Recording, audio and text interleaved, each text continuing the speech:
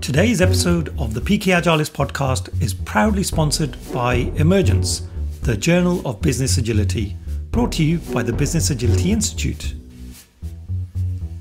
This quarterly publication brings you inspiring stories from the most innovative companies and explores themes of new ways of working, reclaiming management, and humanizing business. Full details of how to subscribe and receive a 10% discount is available down below in the description. So today I'm joined by a special guest, someone who I've worked with and we've been exchanging a few emails and thoughts around agile coaching and coaching in general. It's the amazing Laura Ray Turner. Hey Laura, how are you doing? Hi, I'm good, thanks. I'm good when anybody calls me amazing. That's a great start. You are. You've been a huge inspiration for me. It's always nice to meet people that are so passionate, especially about helping others. And I think for me, coaching is one of those unique professions that really, I don't know how many other professions like it, to be honest. So anyway, we'll get into that in a moment. But yeah, how have you been doing? Oh, how wonderful for you to ask. I'm good, thank you. Like everybody else, there's usually 4 or 5 things that each of us has going on from day to day, and everything wants to be number one. And today is no exception. But actually, I was really looking forward to this. And my husband even said to me this morning before he left the house, "Good luck with your podcast today." And I thought, oh, don't make me nervous, but it's really special to be asked to be interviewed. Yeah, thank you. Oh, that's so nice. And no, it's an honor for me always. Whenever I sort of run these sort of sessions, I just get so much goodness out of the sessions as well. So it's as much for you as it is for me. So for others that maybe don't know about you, it'd be great if you could tell us in your own words a little bit about your background, about what you do. Yeah, well, we could spend an hour on that. I'm sure you could spend an hour with anybody on their background. And in fact, like most coaches, when I first start working with a coachee, we spend the whole first session on background and how the person got to here. How do I select? It's really hard. Well, as you know, I got a chance to speak to the great group from Coaching Agile Journeys yesterday. And I found myself talking about my experience of driving across the country from New Jersey to San Francisco, where I accidentally landed in a .com in the early 1990s. And it was just literally a case of right place at the right time. And I was supposed to be a writer and never expected to be learning programming. I was all geared up towards, being a journalist, and it never happened. But this has been a lot of fun. So it started in the early 1990s, and I could have been a great software developer for the rest of my life, but something made me want to progress and move up and get promoted until I had a couple of program management roles in big software companies. And one day I said to my husband, that's it. I have to do something else. I really have to do something else. And he said to me, "I see you as like a teacher or a trainer or something." And I went, "You're absolutely out of your mind." There's no way. And it's really interesting that we're talking today because I literally just started picking up the phone and calling companies that I thought I'd like to work for. And one of them was QA. And that was the start of my transition to helping others. And around the same time, I started my master's degree in coaching at Henley Business School. And so those two streams continued in 2014. And 6 years later, it's still going, and when you speak to people about how hard it is to start a business, they say, "Are you profitable? Are you still going? Are you still running after 5 years?" And I go, "Yeah." And they go, "Then it's going fine."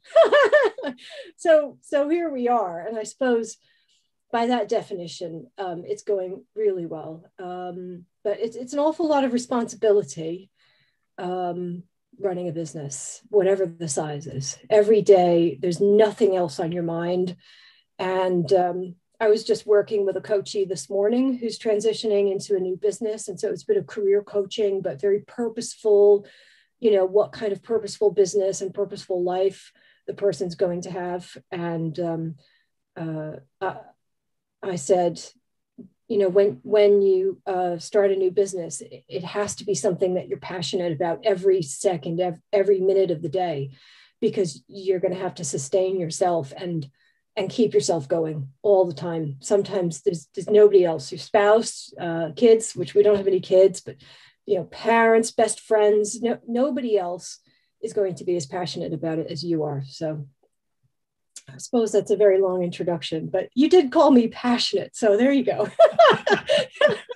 Oh no, that's great, and yeah, absolutely. There seems to be a wealth of experience there, and you've sort of really done it from the ground up as a software engineer, sort of really living and breathing, building those sort of software products, and then, as you mentioned, you sort of moved more into program management and now coaching. So that's an interesting sort of transition, I guess, as well. And the other thing I was going to ask you was, you're now based in the UK. So what's the story about you coming all the way from the US over to here? Yeah. When I was with the guys from Coaching Agile Journeys yesterday, of course, a lot of them are Americans. It was wonderful to meet lots of non-Americans as well. I didn't realize how big their community was. But every time I get with an American audience, I feel a little bit nostalgic for home. I grew up in New Jersey, and when I graduated from college, when I left uni, I moved to San Francisco. So I was 21, and I was there for about 8 years, and moved to the United Kingdom 20 years ago. And it was for personal reasons, but also I was determined not to kind of just arrive. And in fact, you can't. You have to be sponsored and have a work permit. So I did everything above board. And of course, just after I moved here, the .com bubble burst, and my employer said, we're shutting our doors 1 month after I arrived. It was a tough transition to the United Kingdom. I definitely grew a thick skin if I didn't have one already. It was tough, but I landed on my feet with working for an American CTO for a medium-sized digital agency who just liked me, but I think I had some skills there as well. And that kind of got me back on track. But the first year here was tough. I'm not going to lie to you. Yeah. I'm laughing about it now. It wasn't funny at the time. I can't even begin to imagine sort of leaving your whole sort of life from one country and coming to another. What was the biggest thing you missed? Oh man, do you know, you move to a special place like San Francisco, and you choose San Francisco because of people's values and the diversity and the great tolerance for people who are not like you.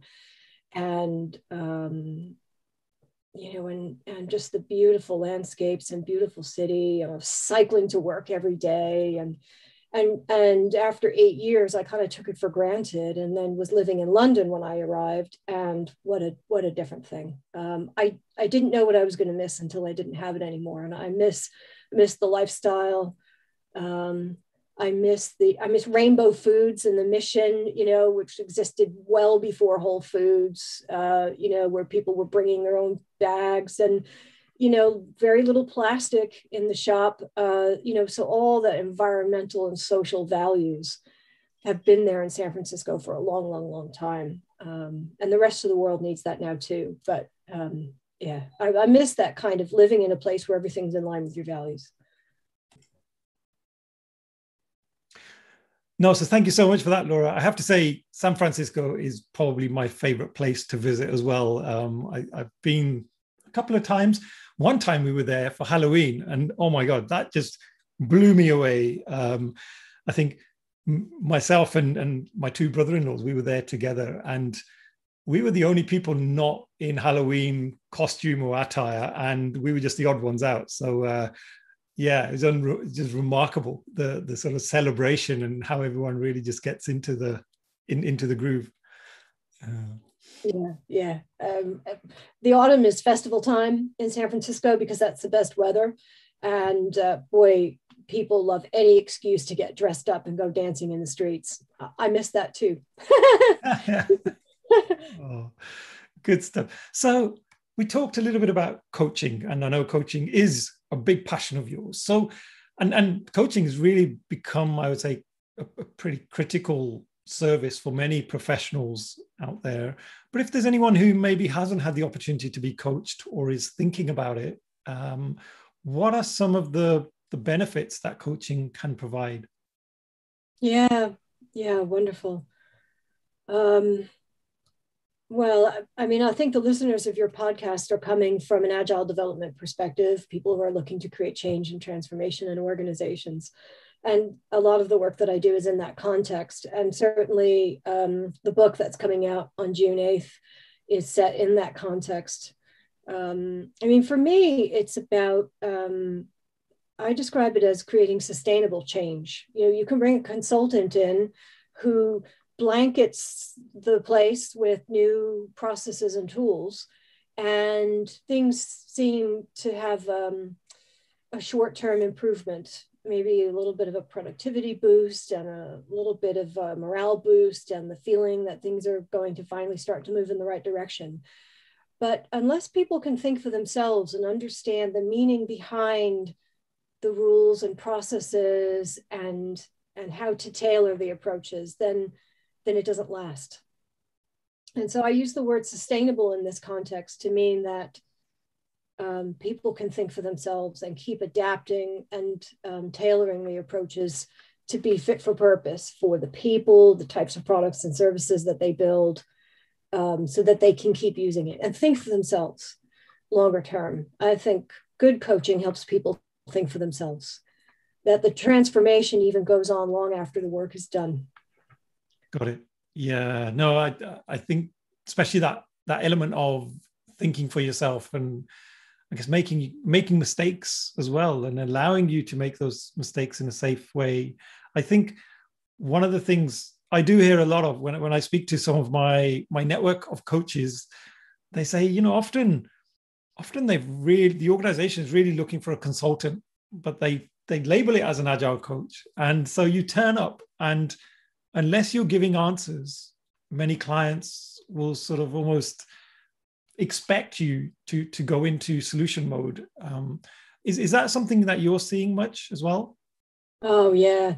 Thank you for that question. You know me, and you know the answer to that question is emphatically yes. And in fact, I think a lot of the work I've done recently on building my own company brand with my own products and services and the book are about trying to break away from that consulting approach. And there's a place for consulting, and there's a place for best practices. And this is what great looks like in this sector and this type of business, and solutions to problems. I think there's a place for that.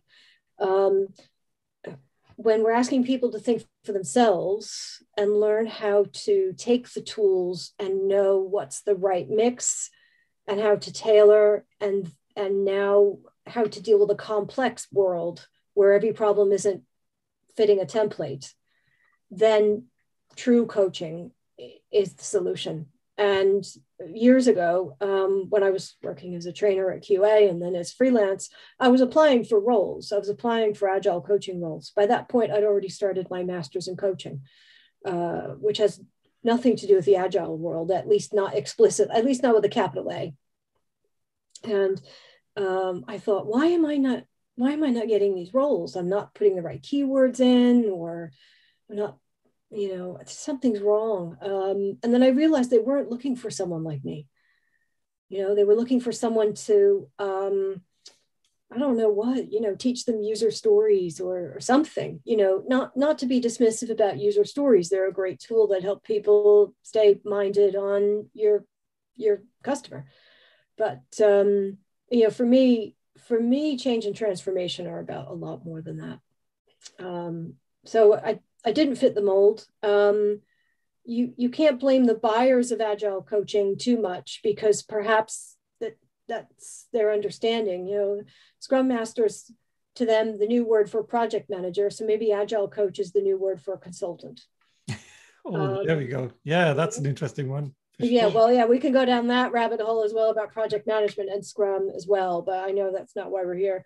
But, maybe the buyers of coaching are just writing the role descriptions in the way that they think they're supposed to. But it doesn't help me because I don't fit the mold. Because I think what organizations need is something else. So it's been a bit of an uphill battle for me over the last few years to get those two things to join up. Yeah. Got it. And so moving on to your book, so Becoming Agile, Coaching Behavioral Change for Business Results. What an awesome title. So I know you and I, we were just talking about things offline at one point, and you were talking about the book is structured around the 6 lenses. So could you tell us more about the book generally, and then also what are those 6 lenses? Yeah, wonderful. When I did my master's, we had a day with a very inspirational leader in the professional coaching world named Peter Hawkins. He's pretty well known to us here in the UK, if anybody works as a coach here. And I don't think many people in the Agile space know about him. He tends to come through a lot of the coaching programs and universities. And he's also currently the president, but outgoing president of my coaching association, where I have my accreditation, which is called APEX. And I've also done some additional training with him on systemic team coaching, of which the 6 lenses is only one very small part, actually. But for me, even though it's small, and doesn't really describe an entire engagement approach for systemic team coaching, I found it useful for helping to raise awareness of seeing the entire system, especially in an Agile context where so many Agile coaches tend to focus in on the team and just the team, and how to shift work from left to right and be more productive. When we start to drill down under some of the things that become visible on the Kanban board, we realize that the root causes are in leadership style or stakeholders outside the team who are expecting perhaps different things. The amount of change taking place on the requirements, on the work to be done based on the macro or external business factors, the political and economic arena and so on, and new legislation. And I felt it was important to raise awareness of the whole system. I don't claim that the 6 lenses represents all of the systemic team coaching approach, because it really, really doesn't. But it's a starting point for kind of opening up and widening people's idea of the wide angle lens that we need to have in order to really address all of the things that need to be addressed to create change. Got it. And would you say the book is aimed at particular types of Agile coaches? Could they be enterprise Agile coaches, or is it pretty much for anyone who's interested in Agile coaching? Yeah, it has a real natural fit with enterprise Agile coaching. And this year I created a course which I branded Systemic Agile Coaching to set it apart from the other enterprise Agile coaching courses that are on the market, to emphasize the systemic coaching element, that is grounded in perhaps different approaches and methods than my competitors. But in fact, the book is aimed at professional coaches who don't have the Agile development background. Even though I know that there's hopefully going to be a huge amount of interest from both professional coaches who have only heard the word Agile and think it's a good thing, as well as people who identify as Agile coaches and want to increase their professional coaching skills, but also internal leaders who see a coaching style of leadership as being valuable and now want to bring in some of the tools to support their teams and other stakeholders.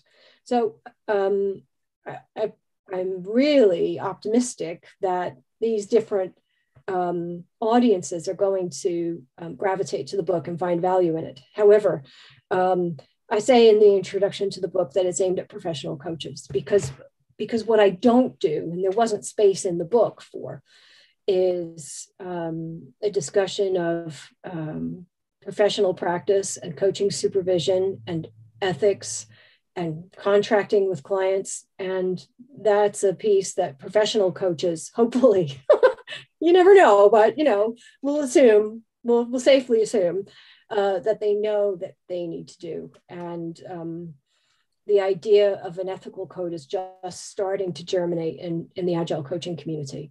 But so to get around that discussion, I said the book is aimed at professional coaches. So I think that's a really important kind of disclaimer. Yeah, no, thank you for that. Absolutely. I think, it's not a regulated profession, I guess. So it's tough to know, if everyone is following a consistent approach, and contracting and the ethical side is actually really, really interesting. I know IC Agile have been doing a lot of work in that space at the moment. Shane Hasty has sort of been looking at that, hasn't he? So that'll be really interesting to see how that sort of pans out for the Agile community.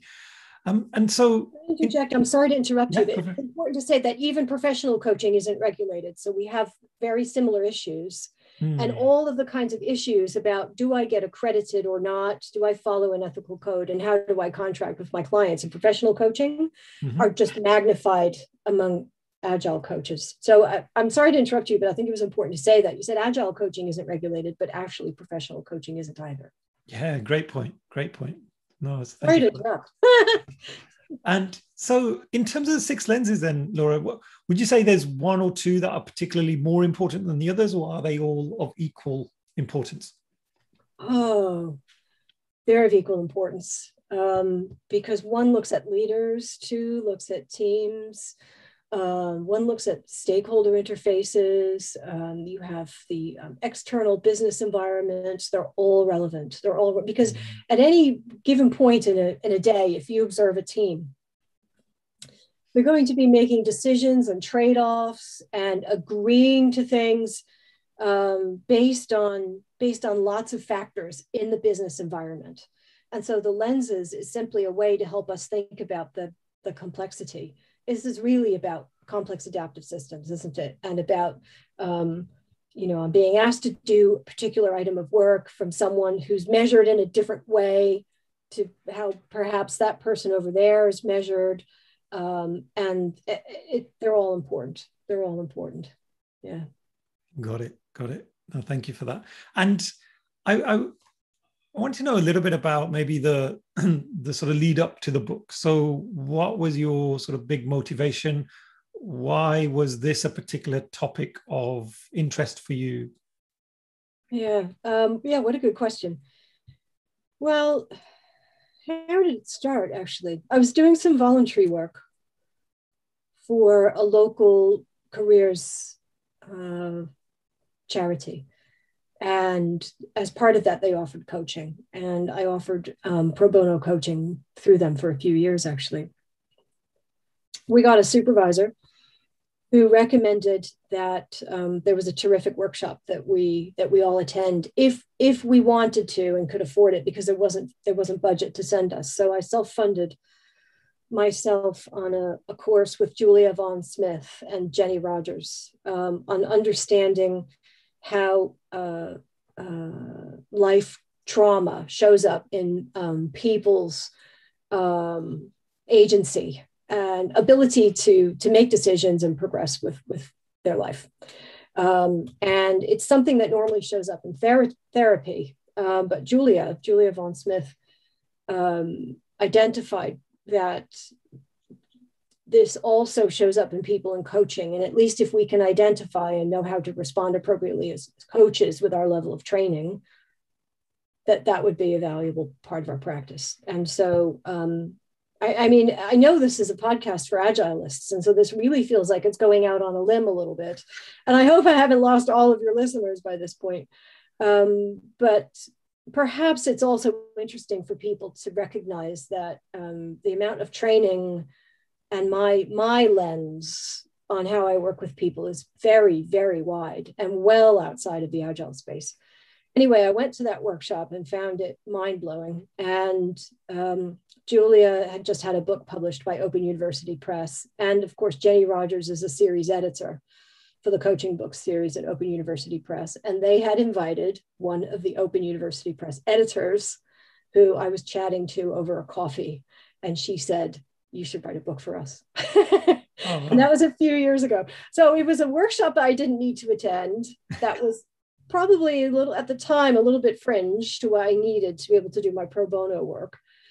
And I tell you, Patty, it was one of the very few times in my life where I feel I was rewarded for doing the right thing. Mm. You know, it wasn't a networking meeting. It wasn't about looking for work. I wasn't pitching anything.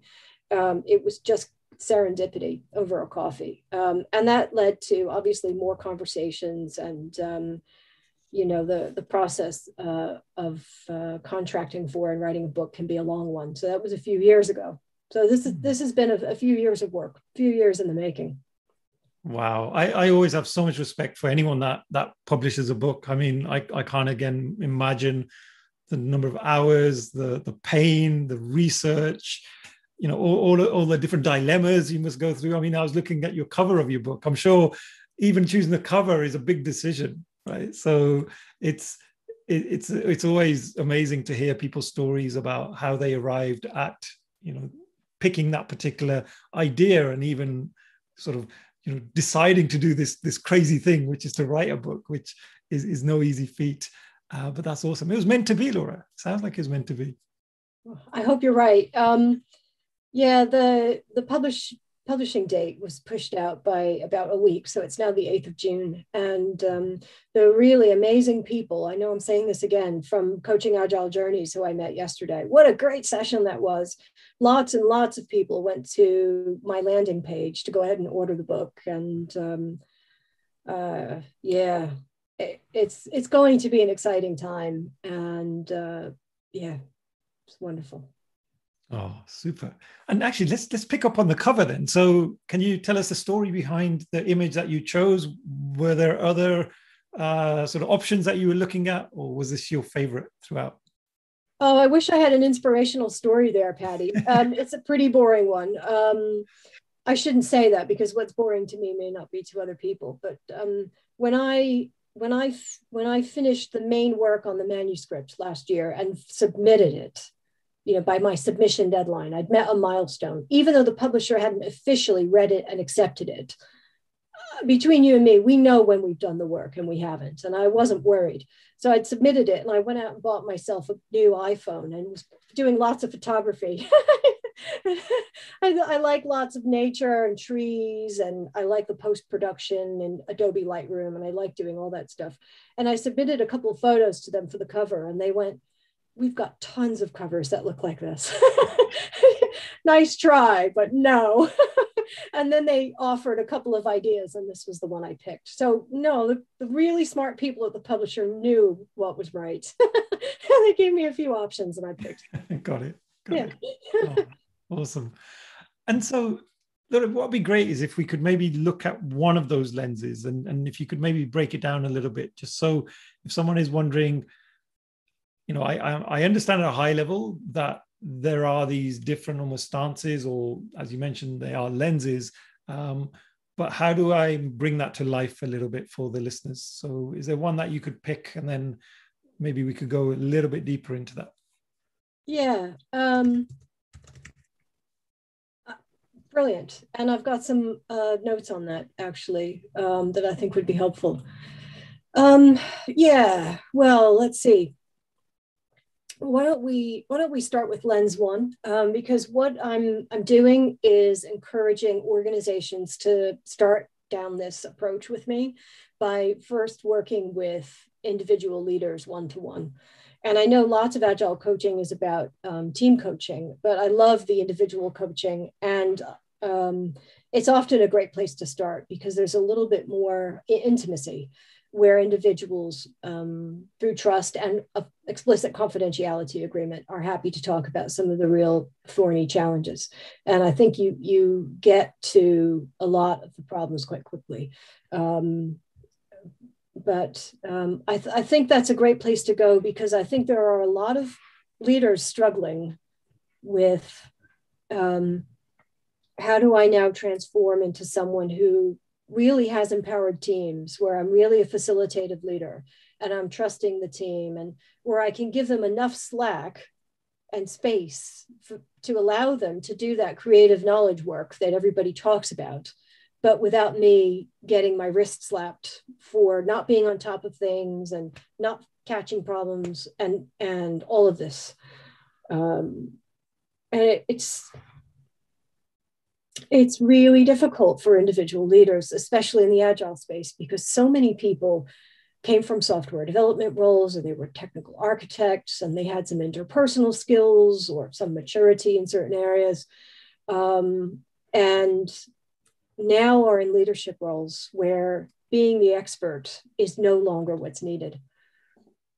But out of history and habit and what got me here, they continue to work in that way. But really paradoxically, we need people to do exactly the opposite now. And how do you create that behavioral change to being a networking leader and someone who helps your team find resources, and admitting you don't have all the answers so that your team members can admit they don't have the answers and ask for help when they need it. And really empower the team by giving them permission to make mistakes and try different things. It's revolutionary for a lot of people, especially in technology. And so what I did in lens one, which is the individual lens, is I mapped coaching approaches from professional coaching that I think are relevant to leaders in this domain. And so there are things like critical thinking, evaluating options, being able to look at pros and cons, getting input into understanding better decision-making through critical thinking. And I mapped some coaching techniques to that competency in the book for lens one. And I'm actually looking at my notes here as well while we talk. The other thing I included in that chapter for lens one is an acceptance of not knowing. We say in coaching, not knowing the answer. People like Brene Brown have done a great job at describing this as vulnerability, of saying, yeah, actually, that's something that I don't know either, of not having all the answers. Also in that chapter, I wrote about resilience and adaptability, and where resilience comes from. And really, Carol Pemberton, who's a terrific executive coach and also another author from Open University Press, really gets the credit for that, because I contributed some of my own material, but I had to read her book quickly to understand the essence of it and summarize the bits that I thought were relevant in this domain. So Carol Pemberton really gets all the credit for that. And managing stress. Yeah, you and I both understand about stress, and we started the session today with talking about 4 or 5 different competing priorities in any given day, and just ways to manage stress. Of course, there's so much more to working with individuals in coaching. A lot of those techniques are global and they're relevant to any human. But I think these are the ones that are particularly needed in this domain in which we work.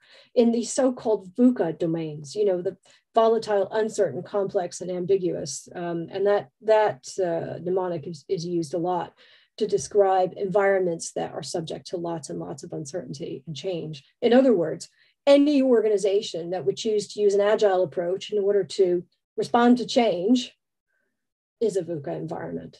And I don't think that link is also understood clearly. That so many organizations think, well, we're gonna do agile here, which usually means Scrum, ignoring the fact that there's a half a dozen other approaches, without being consciously aware of why.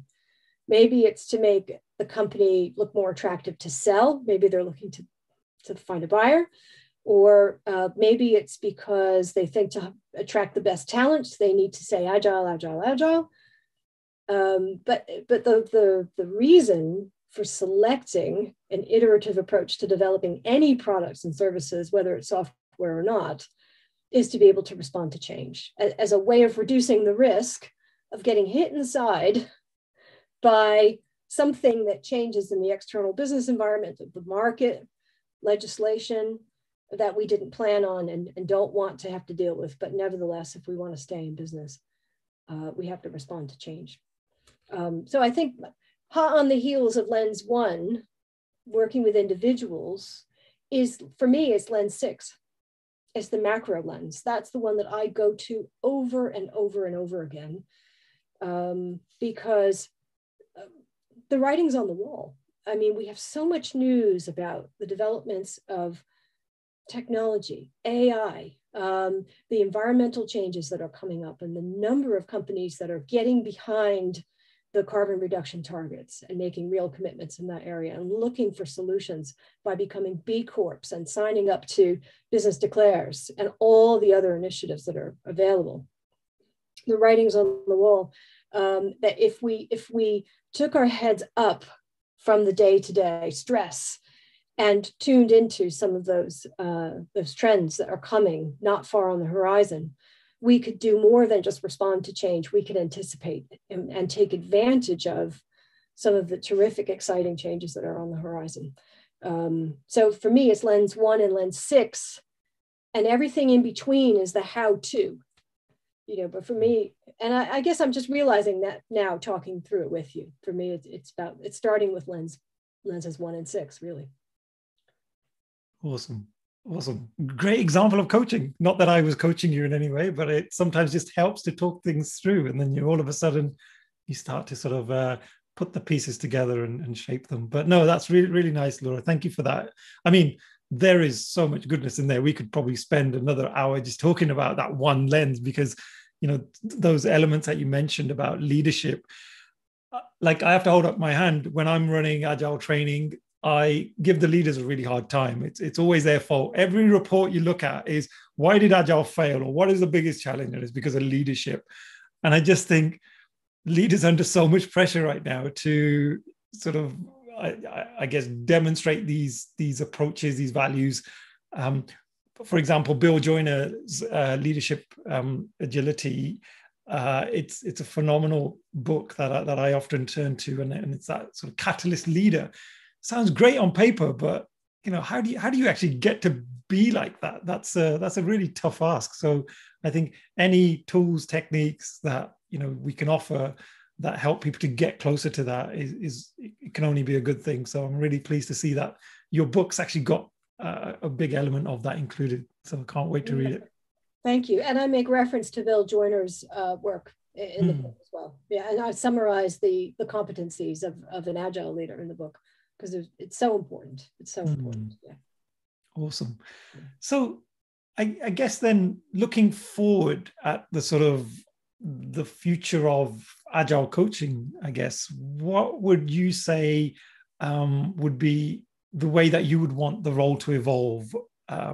We've talked a little bit about sort of some of our gripes about agile coaching around, people expecting them to be consultants, but how would you like the role to further evolve?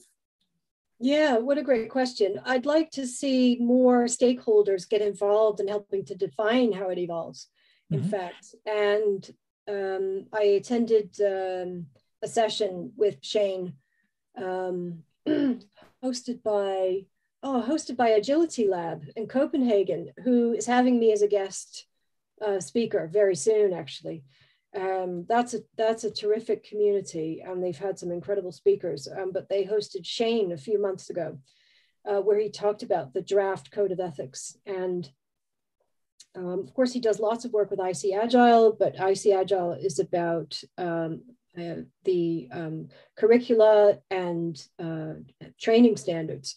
And they felt it wasn't the right home of the code of ethics. So they chose to ask Agile Alliance to be the custodian of it, where you can go and look for the working draft. And I've also blogged about it, and I linked to it from our website, the Future Focused Coaching website. And so I'd like to see Agile Alliance build a community around evolving that and standards for agile coaching. And I think we need more input and hopefully an international community as well. And I think Agile Alliance, in theory, is the right place.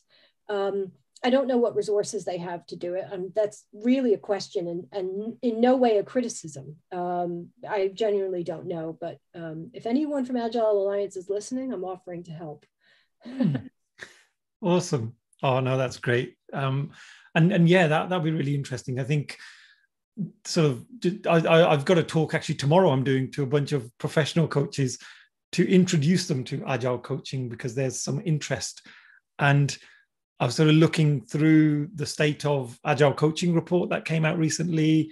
And it's really interesting to see just how the profession is now starting to formalize, because it hasn't really been formalized for that long, if you think about it. Really, if I think about Lisa Adkins' book, Coaching Agile Teams was probably my first sort of reference point, say, oh, it's a profession, it's actually a thing, rather than it just being someone kind of making up this job title. So it's good to see it mature, I think, in the right direction. So that sounds great. Yeah, and it's not just coaching, it's mentoring, facilitation, and teaching. And it's important to be pretty good at all four of them and to know when to switch to be in service to your client. I'm running a mentoring program now for Agile coaches, which just kicked off in April. And we're just seeing what kinds of issues and needs emerge from the cohort. And, we're going through the competencies now and just kind of filling in the gaps. I want to do more of that. That mentoring for Agile coaches program is really great, not just for Agile coaches, but for anybody who's in a change and transformation role. If your role is called project manager, if you're change manager, if you're a team leader, and you in some way need to facilitate change in an Agile way, I really hope some of your listeners get in touch because I think that fills a really important gap in the market. I conceived it as a way to pick up on people's training on either the Agile coaching track or the Enterprise Agile coaching track from IC Agile. But there inevitably people joined who didn't take the course, but had the basic knowledge and now want to raise their game. I don't know of anything like it on the market. And that's my shameless plug for that program, which has just got off the ground and I think is going to fill a really important role. So I hope it catches on. Oh, awesome. No, we're definitely, if you can send me the link, we'll include that in the show notes so people can kind of get signposted to that. It sounds really, really awesome, though. I think, again, as the role is maturing, there's needs for all of these sort of services. So I'm sure lots of people will be really, really interested in that. Oh, thank you. So we're going to sort of wrap up now. Laura, we're sort of almost at end of time, but let's get a few words of wisdom from you. So if you could give your younger self some advice, what might that be? Oh, goodness. You said you were going to ask me this. And of course, I didn't think about it at all. I'm not one to look backward. Oh, man. You did it. You asked it. Oh, man. I can't complain because you warned me. I would say take chances sooner and earlier. There's no point in waiting for some point in time where we, I think I hope I'm making sense.